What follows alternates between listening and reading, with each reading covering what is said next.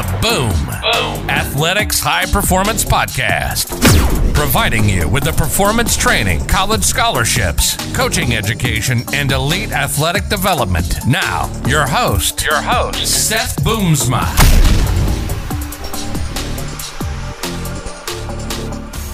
What is up, everyone, and welcome back to the Boom Athletics High Performance Podcast. Today, we are sitting down with Greg Kahler, an up-and-coming basketball coach here within South Dakota. It's been really fun to kind of see Greg grow over the past few years and see the mutual athletes that we have been able to work with throughout his AAU program and throughout us here at Boom Athletics.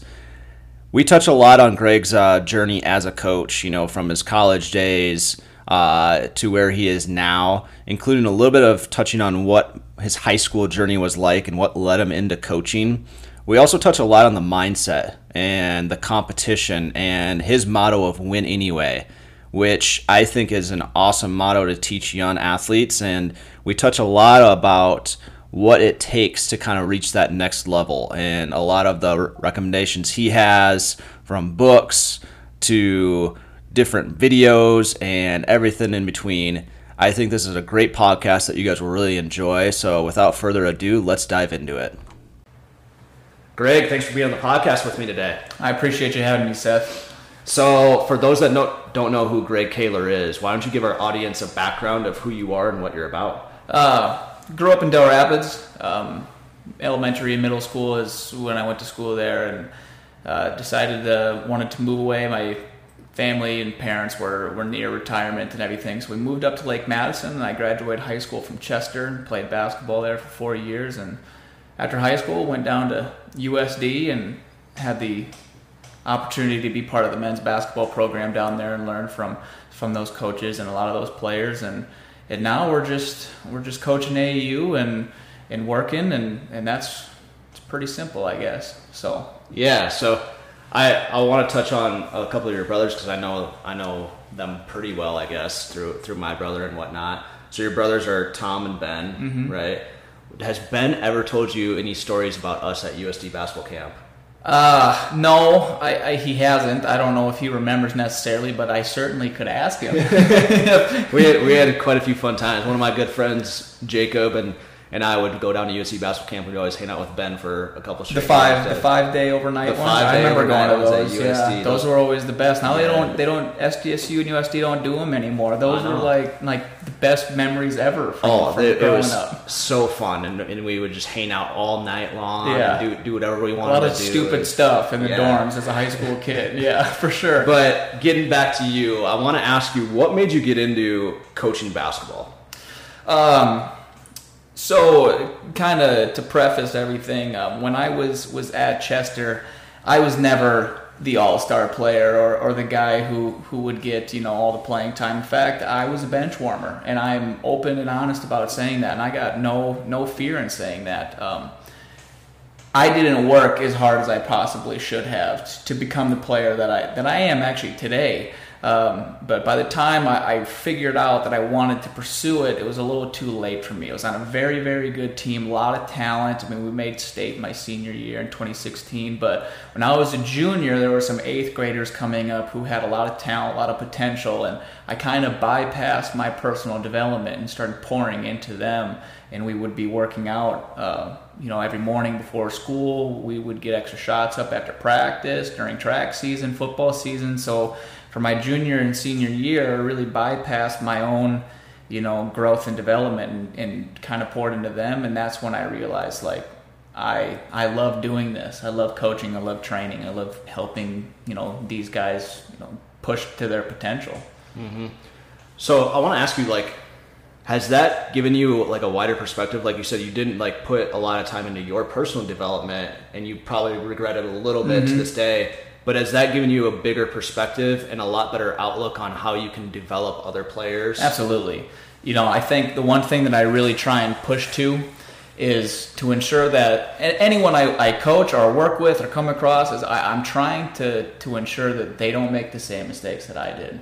Understanding that it's a process, and it takes discipline and dedication and sacrifice to become successful in anything you do. Basketball, football, track, it doesn't matter. You have to be willing to put in the time. It gave me perspective in knowing that when I would go home and complain about playing time, my parents would look me in the eyes and they would say, "You're not working enough. You're not doing anything to ensure getting yourself on the floor," which obviously, today seems to be a lot of an issue amongst kids and parents with coaches. But for me, I think that I got a head start at life throughout, just being a bench warmer, understanding that it wasn't about being the best player, it was about being the best teammate. It wasn't about, making the big flashy play, but making the one extra pass for the team and doing what was necessary to both lead and help our team win, whether that be in practice or in the few minutes I would get every night. Mm-hmm. So what kind of led you to want to start pouring your energy into the development of others? The relationship.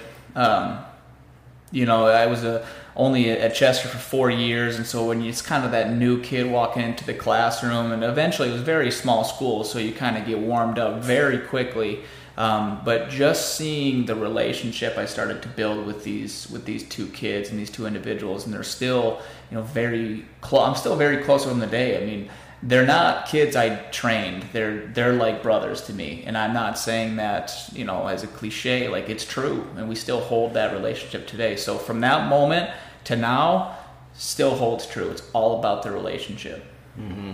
So what was kind of like your process like when you kind of realized, hey, I'm not going to be a player, I'm going to be more of a coach? What went into your development of coaching? Like, who influenced you? Who were your mentors? And what was that path kind of like? Well, a lot of it was self-taught early on because I was still just trying to figure out. I mean, it was a puzzle at first, trying to figure out where pieces went. I think when I was still in high school, it was more so about just becoming a better leader. Now, I wasn't ever going to be the guy who led by example because I was hardly on the floor to do that. But by leading through positive energy and through my words and holding others accountable, and also showing that in practice, like, I'm going to work really, really hard. No one's going to outwork me in practice. And so you're not going to be able to tell me otherwise what I say, because, I'm proving it. Just because I'm not proving it on game day, it doesn't mean anything. But I would think from that perspective, it's just becoming the best leader I possibly could.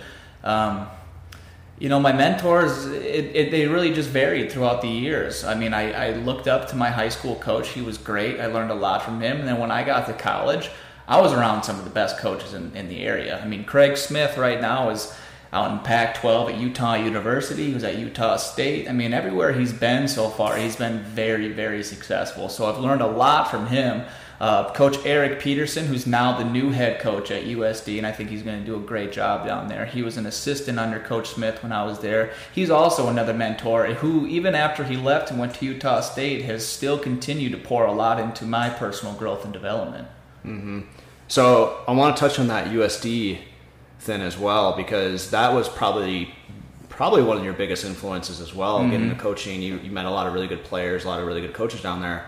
What type of impact did USD have on you? Immense. It was an immense impact. I would not be and I'm just speaking personally, the knowledge that I hold right now in basketball would not be where it's at today without my experience at USD. Just getting to understand the process of the coaches and what they do on a daily basis to help the team win. Seeing, the coaches instill those culture traits, which I think, kind of goes unnoticed with a lot of, players and coaches and universities, teams, doesn't matter, organizations, even business organizations, is the culture that you present. And Coach Smith did a great job of having that positive culture of work ethic and just understanding that we have to play with a chip on our shoulder.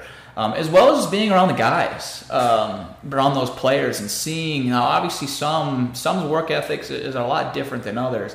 Obviously, some kids, listeners might know who this is, but the guy who played down there was very successful is Matt Mooney, who went on to play at Texas Tech, finished runner-up in the national championship, and right now is playing overseas, but has had stints in the NBA. And so getting an up-close look and his work ethic and his sacrifice and what he was willing to do to achieve his goals and to be successful was something that I'll never forget. Mm-hmm. What years were you at USD? It was graduated high school in 2016, so 2016, 2017, part of 2018. And you were a student assistant down there? I was a student manager, student assistant. So, yeah. So I want to touch on Matt Mooney here a little bit, because I know you guys are still pretty close to this day. And I want to ask you, so young athletes can kind of relate to it. When did you know that Matt was different from everybody else? First day I got to go to practice. You go through a process to become a student assistant, student manager, whatever you want to call it. I walk into the gym, and it was like that feeling again. You're the new kid walking into a classroom. People look at the door and like, who is this guy? You know, he was the first one to go out of his way to walk up to me and introduce himself.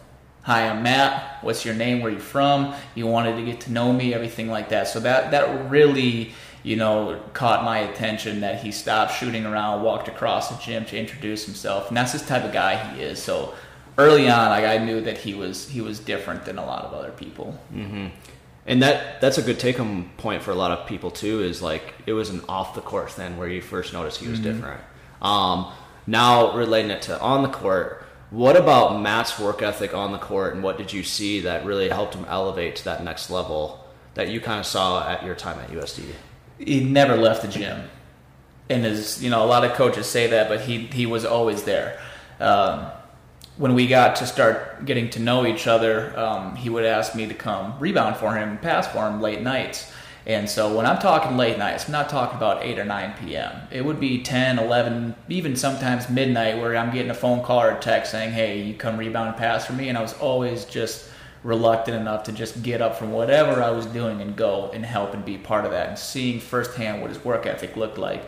So seeing like all those unseen hours, all the hours where there's no one there watching, it's just him, the ball, and just focusing on his game, focusing on his craft, mastering the foundations of his game, everything to prepare for what he wanted, and that was to win games. I mean, it had nothing to do with how many points he scored or any awards that he got. It was all about winning. And so he was going to do whatever it took to win. Mm-hmm. And that was one thing that will always hold true with him. Yeah. And you can see that at every level he's been at, too. From USD, you went to Dakota State afterwards. Mm-hmm. What was your experience like at Dakota State? So Dakota State, I got to be an actual coach, it seemed like, with the men's basketball program, where I was more so focused on working out with our players as well as recruiting.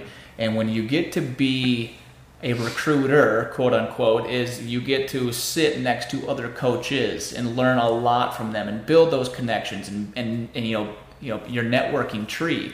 To where I'm now coaching in AAU, where I have guys that will go on to play at the next level. That experience really helped me with my networking where I'm at today. Mm-hmm. What type of influence did Coach Garner have on you? I mean, Coach Garner's a legend, obviously.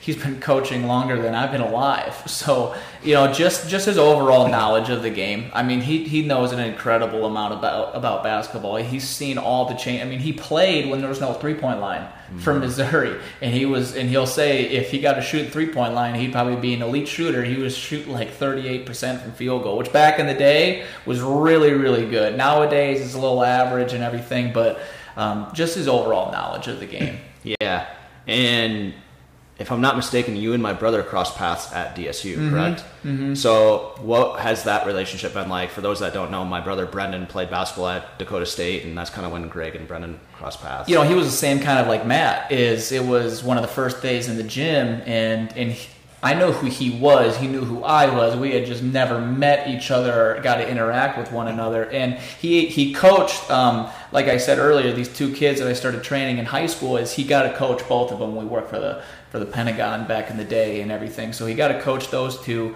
And so that's kind of how we built that connection. And it was right away, walked up, what's going on, man? It's happy to have you here, everything like that. So that's where, him and I started to kick things off. Mm-hmm. And kind of throughout these years, you started transitioning, started getting into AAU coaching. Mm-hmm. What was like your first AAU gig like? First AAU gig, my first team. Well, when I was at USD, I had a summer where we went and worked for the Pentagon, And usually when you're a college kid, you're not normally going to get the best of team. You're focused on development. And so I didn't have the best of talent. But actually what's funny is now that I saw those kids grow up and they're all graduated now, is all of those kids turned out to be really, really good basketball players, So I think, for that, it was a learning experience and understanding. You had to understand that winning wasn't the most important thing, which for a 19, 20-year-old kid who's just starting in his coaching career, it's kind of like, I want to win, I want to win, I want to win. But ultimately, very soon, I realized I got to develop these kids more than focus on winning. Mm-hmm. So I want to touch a little bit on your 16U AAU team this summer.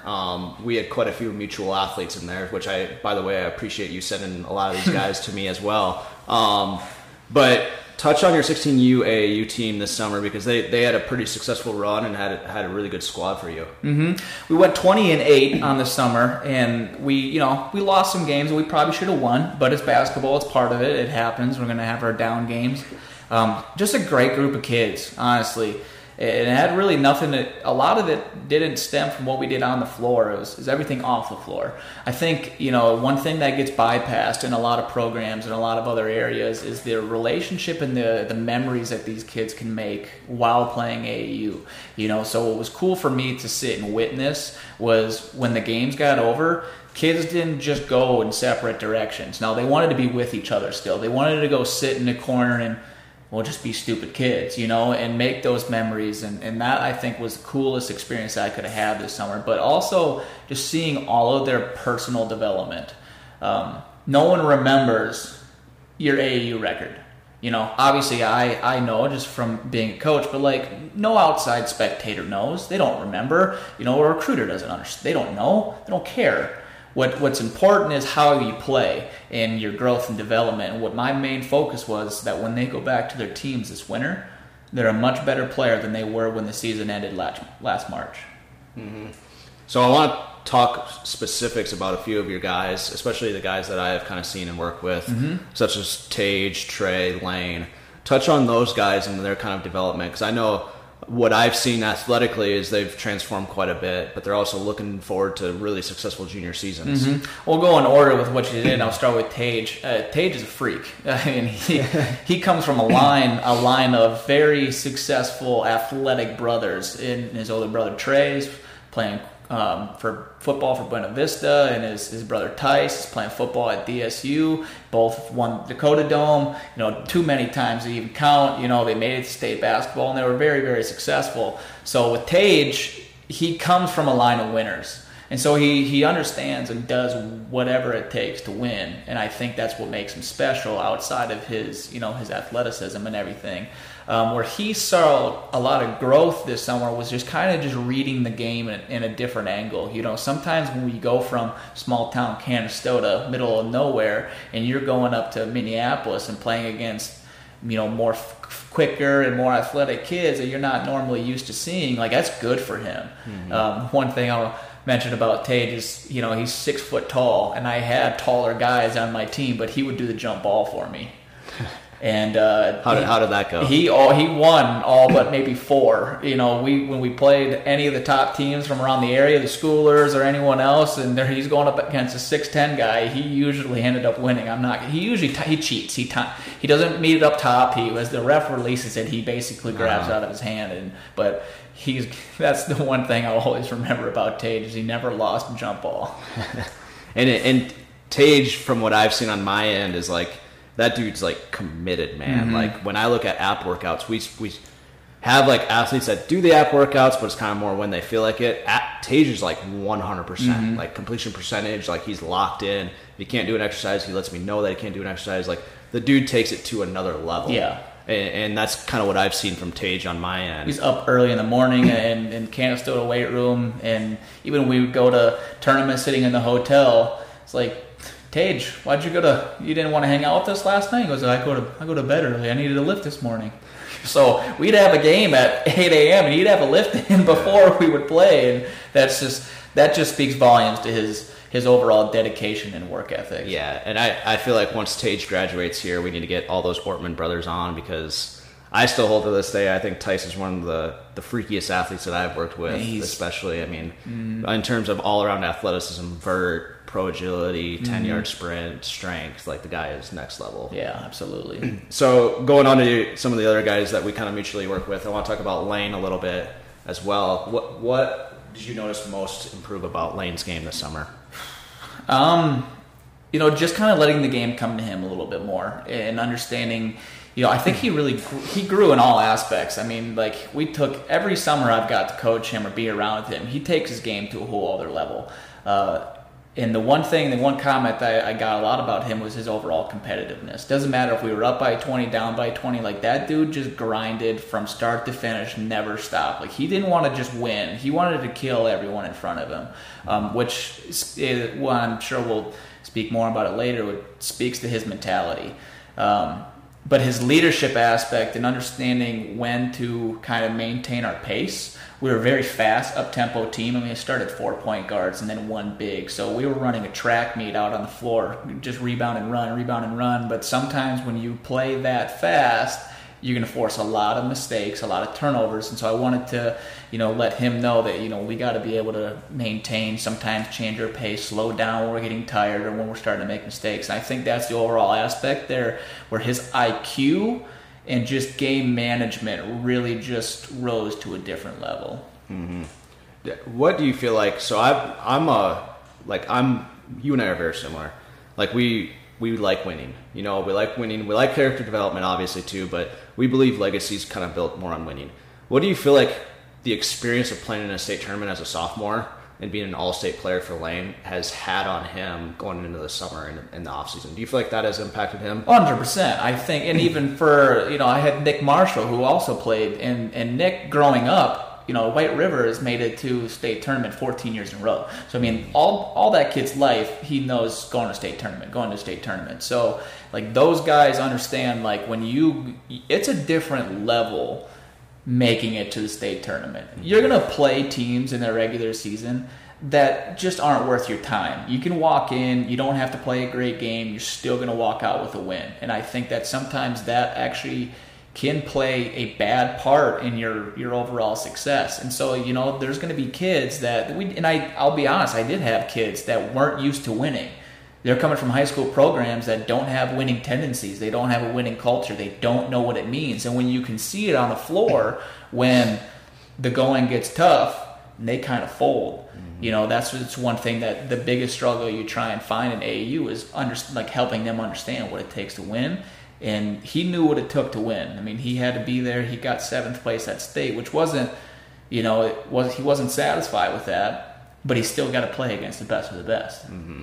I think the state tournament experience for a basketball player is, and really for any level, having that state experience, but getting to the state tournament in basketball, it's a grind, especially when you're in that B and A ranks, just to make the state tournament. I still hold true. I'm a Class A guy, so I'm a little biased, but like Class A, I think is the toughest state title to win, just because you get the blend of, you still get like the good sized schools, but you get the blend of still having stars with a little bit of depth, and there's 65 teams. So I think it's super hard to win a state championship. Hey, I'm a Class B guy, so we don't need to have this argument right now, okay? But there's nowhere better than the State B's and the Barnett Center in Aberdeen with that environment. But no, you're right, 100%. It's just a different feel. I feel like when you make it there, and I think, even when I made it as a senior, like it just felt different. Like there was just like a different level of intensity as well as focus that you needed to have in order to win. I want to touch on state tournament a little bit. Mid-August, early state tournament predictions. Who's your B and A champ? Oh, don't do that to me, dude. You can't. I got too many connections with everyone. Shoot. For Class B, it's really hard to ignore Joe Saylor and White River. DeSmit, graduating Kalen and Red Ostis, great group. And I think DeSmit still will be very good this year with Wilkinson and some of those young guys coming up. But White River is kind of hard to ignore as of right now. Now, anyone's night can change. So, I mean, in Aberdeen Christian, they could make a run if they truly wanted to. Castlewood, they're going to be a really good, tough team this year too, and be they can make a run as well. Mm-hmm. State A's, again, hard not to ignore Dakota Valley, who won it on an undefeated season and bring back everyone. So they're going to be the team to beat. They got the target on their back. But, obviously Sioux Valley graduated a few pieces, so it'll be interesting to see how they do, still having Oliver and Squires with a couple young guys coming up. Dell's Pub, I think, is going to be a surprise to teams this year. Ty Hoagland taking over as first-year head coach, see if his young energy can spark those boys. And I know they've got a few new pieces coming into the equation with their returning pieces, and I think they're going to be a pretty tough team this year. Mm-hmm. Yeah, I completely agree with everything you said. Mm-hmm. I love March state basketball. It's a great time. It's the most exciting 3 days I think of. Yeah, you got state basketball, and then NCAA March Madness starts right after. Mm-hmm. So it is a great time of year. Absolutely. And another one of the mutual athletes that we work with, Trey, mm-hmm. as well. What have you kind of seen in his development? I know he kind of comes from a program that hasn't had that state tournament experience for a while. What has been the biggest jump for him this summer? A chip on his shoulder. 100%. Trey is the type of kid that you love to coach, and it has nothing to do with a lot of his stats or analytics. It has everything to do with he will do whatever you tell him to do. Now, like I said, I started 4 point guards, so there were a lot of games, a majority of the games where Trey had to guard guys that were a lot bigger than him. Taller, stronger, more athletic, but he never ever wavered. He actually he accepted that challenge and basically told himself, I don't care if you're bigger than me, I'm going to lock you up. And you might get me every now and again, but you're going to know when the game's over, you didn't best me in anything. So just his toughness, his resiliency, he's just the most coachable kid anyone could ever ask for. Yeah. So I want to kind of bridge the gap here. We're talking a lot about winning and mindset. You have wristbands that say win anyway. Mm-hmm. So what does win anyway mean to you? Well, let me answer your question with the question. What do you think win anyway means? Give me a definition. I think from the outside looking in, I would say that doing whatever it takes to possibly win, no matter what obstacle is in your way. Absolutely. I mean, it's basically, long story short, it's no excuses. I don't care who you're facing. I don't care how good the team is. If your matchup is better than you, if you're hurt, you got problems at home, you guys have been losing, coach is on your butt, your teammates are it doesn't matter. I don't care. Win anyway. Mm-hmm. I don't care. Haven't made a shot in 5 possessions? I don't care. Win anyway. You're having a slump? I don't care. Just win anyway. It's not like this elaborate, trigonomic equation. It's simple. So when I started it, it's just that. You can't tell me anything. Just go win anyway. So when I started this, it was more so for a motivation aspect of things. For the guys that I train with and I work with and I coach, is they have to work towards something, because it's not about winning. Win anyway is the process. It's everything in between. It's all the hard stuff. And so what I wanted to have them try and strive for was having and embodying that full mentality. And so what I did is I ordered 2 sets of wristbands. I ordered a red one and ordered a black one. Everyone gets a black one to start. And by getting a black one, what I'm trying to say is, right now, you're just like everybody else. Everyone's got a black one. If you're okay with being like everyone else, which you might define as being average, then keep doing what you're doing. But if you want to earn a red one, you got to be willing to show a lot of different aspects, and only I get to decide if you earn a red one. So to earn a red one, there's a lot that goes into it. You got to show me high-end results. You got to be on that floor, on that football field, on the track. Doesn't matter. I'm doing it for football players. It's not just basketball. You got to show results, and it's got to be consistent. Anyone can have their 20-point game and then go and have a stretch of 8-point games for the rest of the season. That doesn't mean that's not high-end results. Your work ethic. Are you putting in the right, correct, necessary work in order to be successful? And it's not even just working. It's also about the recovery. It's also about the mental preparation. Are you sitting down and watching film on the game coming up? Are you stretching, taking care of yourself, ice bath, nutrition after a hard and tough practice? as well as getting on that floor. And then it kind of comes down to a lot of more smaller details, like what type of leader are you? Are you the type of leader that guys want to follow? When I define leadership, I say it's not about forcing control. It's about winning influence. So are you the type of leader that wins influence? And as well as just being a person of character. You're going to be, a guy that's, arrogant and has got his ego and is all about him beating his chest. Like, that's not a guy who's about the mentality, but a guy who shows his humility and understands that he's got kids looking up to him, so he's got to provide an example. So there's a lot that goes into it, and it kind of changes from guy to guy. It really just depends on if I feel like they've earned it. A guy who's elite, the elite of the elite, are the only ones that get a red band. Mm-hmm. I love that. So you touched on leadership there for a moment, and I want to talk about that a little bit because, as you kind of said, every leadership style is a little bit different, and it also depends on if you're playing basketball. The leader of that team has to kind of read the room and what their team is like and what the identity is like. So who kind of led you into your leadership style, and how would you describe your leadership style? Craig Smith from USD, Coach Smith for sure. His just energy just never wavered any day. He was always just loud and upgoing and just never stopped. And so if you've ever, you know me well enough now that my energy is high all the time. And I think that's kind of just one thing that I've learned, that it really does rub off on other people. The energy that you emit to others, so if it's going to be positive or negative, everyone's going to follow. So if I'm in a bad mood and I'm going to be, barking at my guys, well, they're going to be in a bad mood too. And more likely they're just going to be mad at me for doing that. But if I'm positive, uplifting, like, no, Ray, we're good, we're fine, that they're going to follow suit and they're going to believe that. So what I talk about is, just from a coaching standpoint, is this guy's going to make mistakes. Guys are going to make bad passes, going to turn the ball over. They're not going to box out and rebound. They're not going to sprint the floor because they made a mistake. So my rule is that if you make a mistake and you drop your head, that's when I'm going to confront you, because I'm not going to tolerate that. There's no point. You got to have what I call next play speed. Moving on to the next play. It doesn't matter. So if you go watch, honestly, when I watched when NBA was in the bubble, when the Milwaukee Bucks won, remember there was that play, if you remember off the top of your head, and you can go on YouTube and find it. There was a play where Giannis was standing in the far deep corner, and this Phoenix Suns, it was kind of late game, and this was like a detrimental play. Is the Bucks turned it over, and they were going down the floor. Forgot exactly who, but Giannis in the far corner, the ball got turned over on the top of the key. So there was a big distance. Full sprint, chase the guy down, pinned it off the glass. That's a win anyway play. Mm-hmm. That's a guy who understands, you got to go after it. Mm-hmm. Yeah.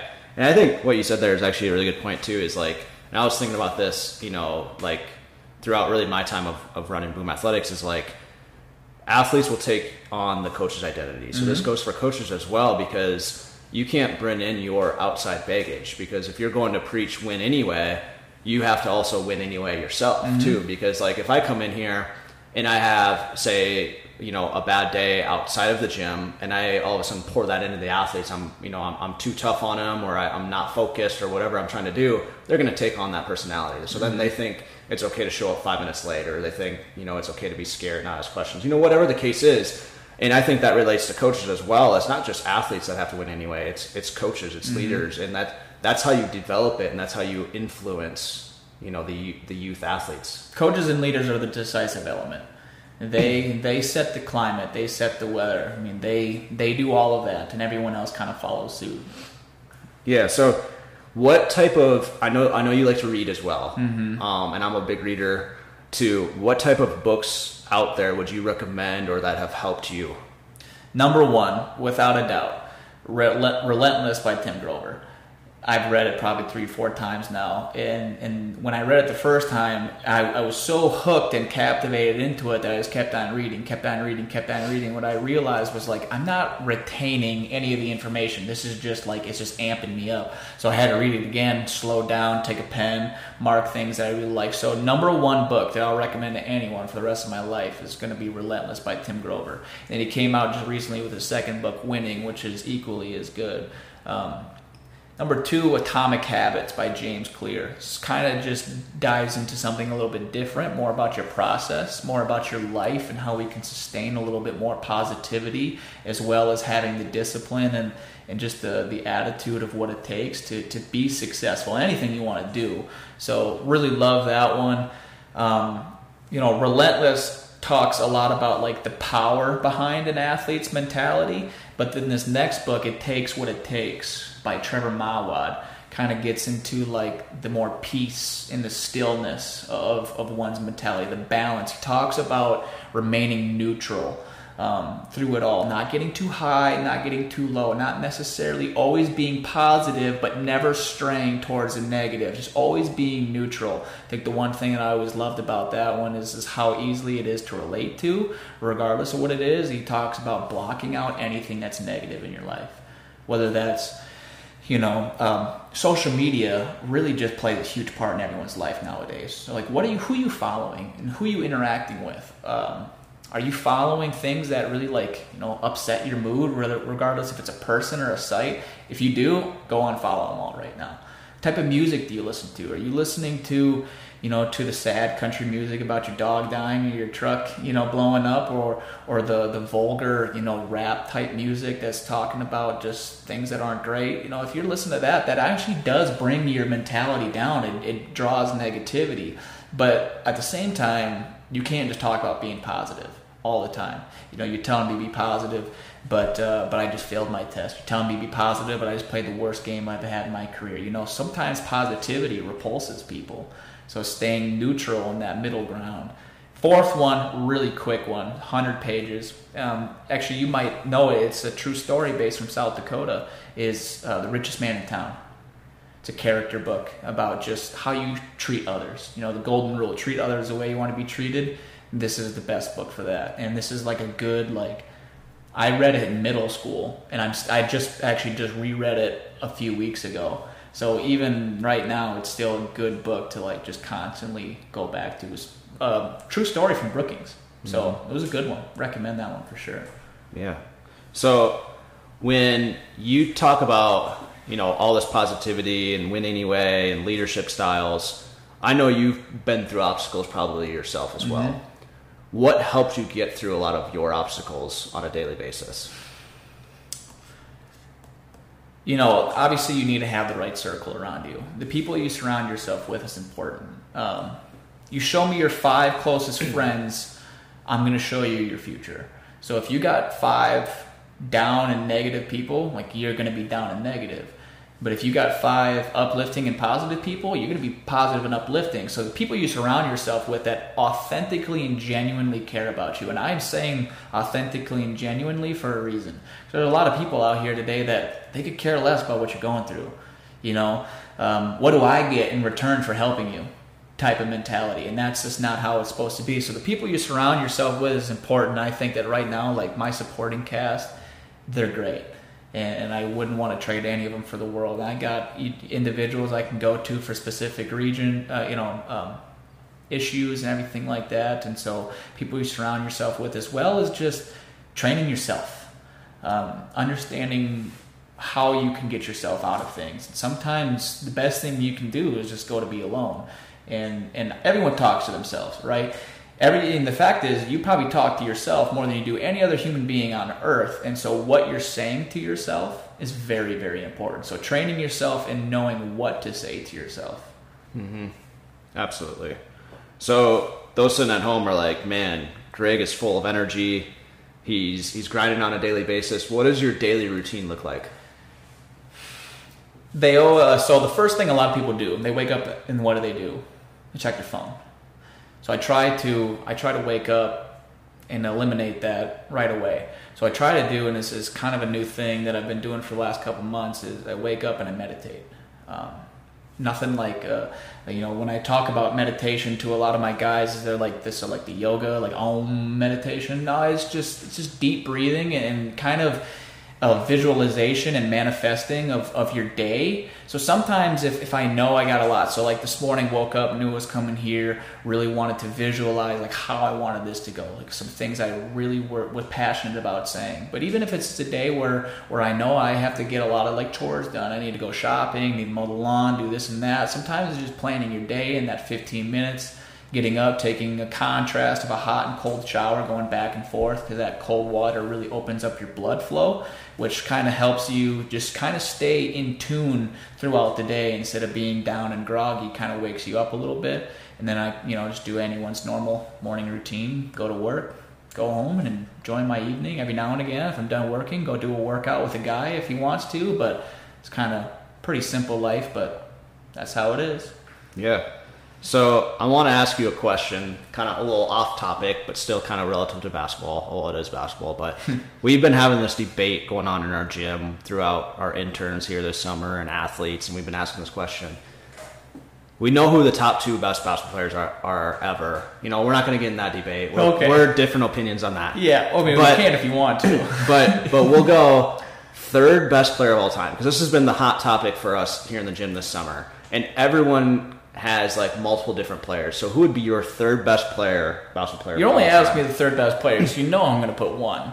Oh yeah. It's the greatest player of all time, Michael Jordan. We'll save that topic for another podcast. Okay, 6 is 6-0. But anyway, I would imagine that for you, you're going to put Kobe in the top 2 as well. Man, 3rd best player of all time. That's really tough.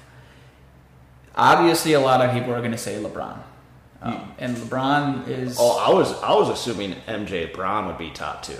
You're not putting Kobe in the top 2? No. I've had this debate with a lot of people too, and I'm like the biggest Kobe guy, literally Mamba Mentality. Yeah, that's why I know. Growing up, I studied Kobe nonstop. Before every race I ran, I would watch just Kobe's Muse and all that stuff. It's great. But I can remove my biasness towards it. Okay. And I can be a little bit more... So you understood, we know that it's Michael and LeBron.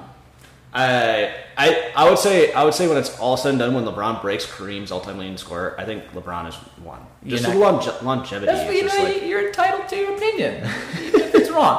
Okay, I mean, if that's the case, I'm a big Wilt proponent.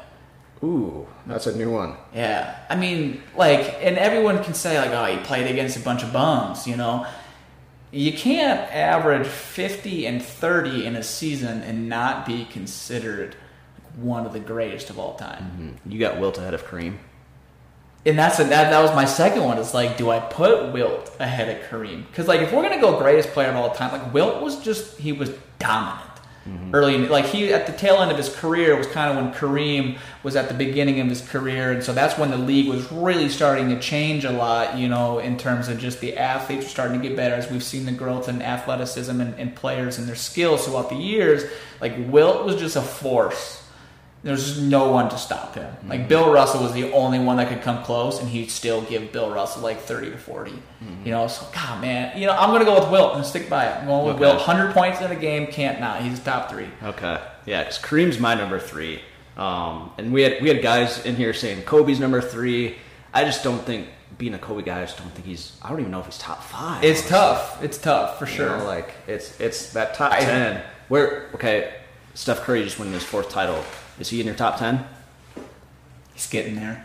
Yeah, I think he's in my top 10. I think he's creeping towards that number 5 zone. Mm-hmm. Him and Kobe are kind of the same right now. Yeah, I mean, I think if he gets one more, he's for sure. Yeah, it's no question. Yeah. I mean, he's one of the greatest point guards of all time. I think the greatest shooter of the basketball ever. 100%. That's what the sport is. Dude's nuts.